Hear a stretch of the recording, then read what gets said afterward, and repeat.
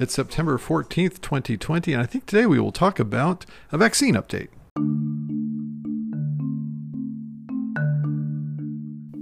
Welcome to Dr. Vaughn's COVID-19 Updates. The podcast updates you daily on the pandemic.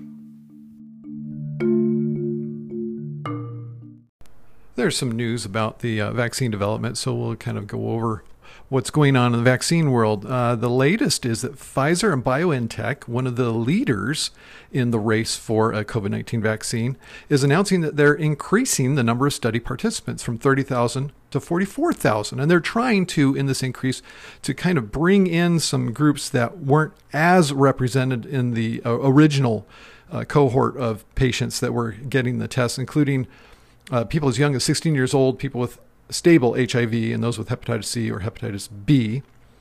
And then there's also one of the other front runners is Moderna. And even though they started their phase 3 trials on the same day, they're going to end at different times.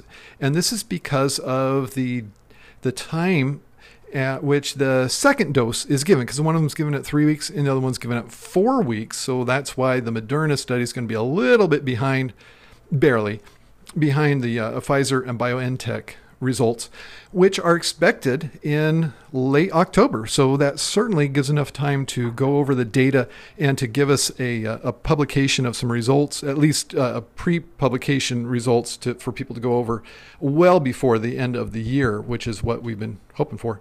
I should also include a comment about AstraZeneca in the UK, because they had stopped their trial for a while because of an adverse reaction. And the rumors are that it was a case of transverse myelitis, which could have been due to the vaccine or may not have been. That's one of the hard things to tell when you only have a single occurrence of something in one of the groups. Of course, it'd be a lot easier if there was a single occurrence in the control group. But they have restarted the study, and transverse myelitis is something that occurs in people who don't get vaccines. So we can't know whether it was from that or not, but this data will be considered in deciding whether the treatment is safe or not. With a single case of this out of I guess it would probably be 15,000 treated if they're doing 50-50 treatment versus control.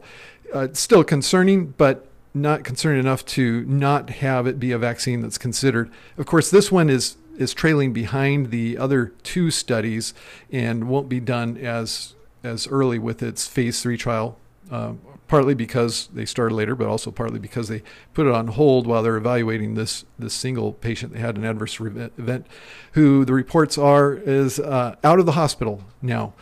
Don't know any more details on if they had a full recovery or not.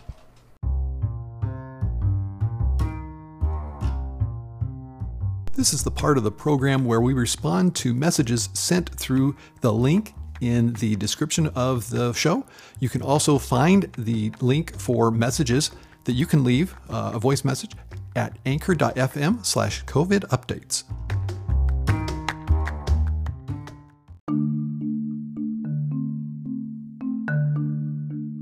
That's it for today. Please do tell your friends who are interested in COVID-19 pandemic updates to subscribe to this podcast. That would really be appreciated.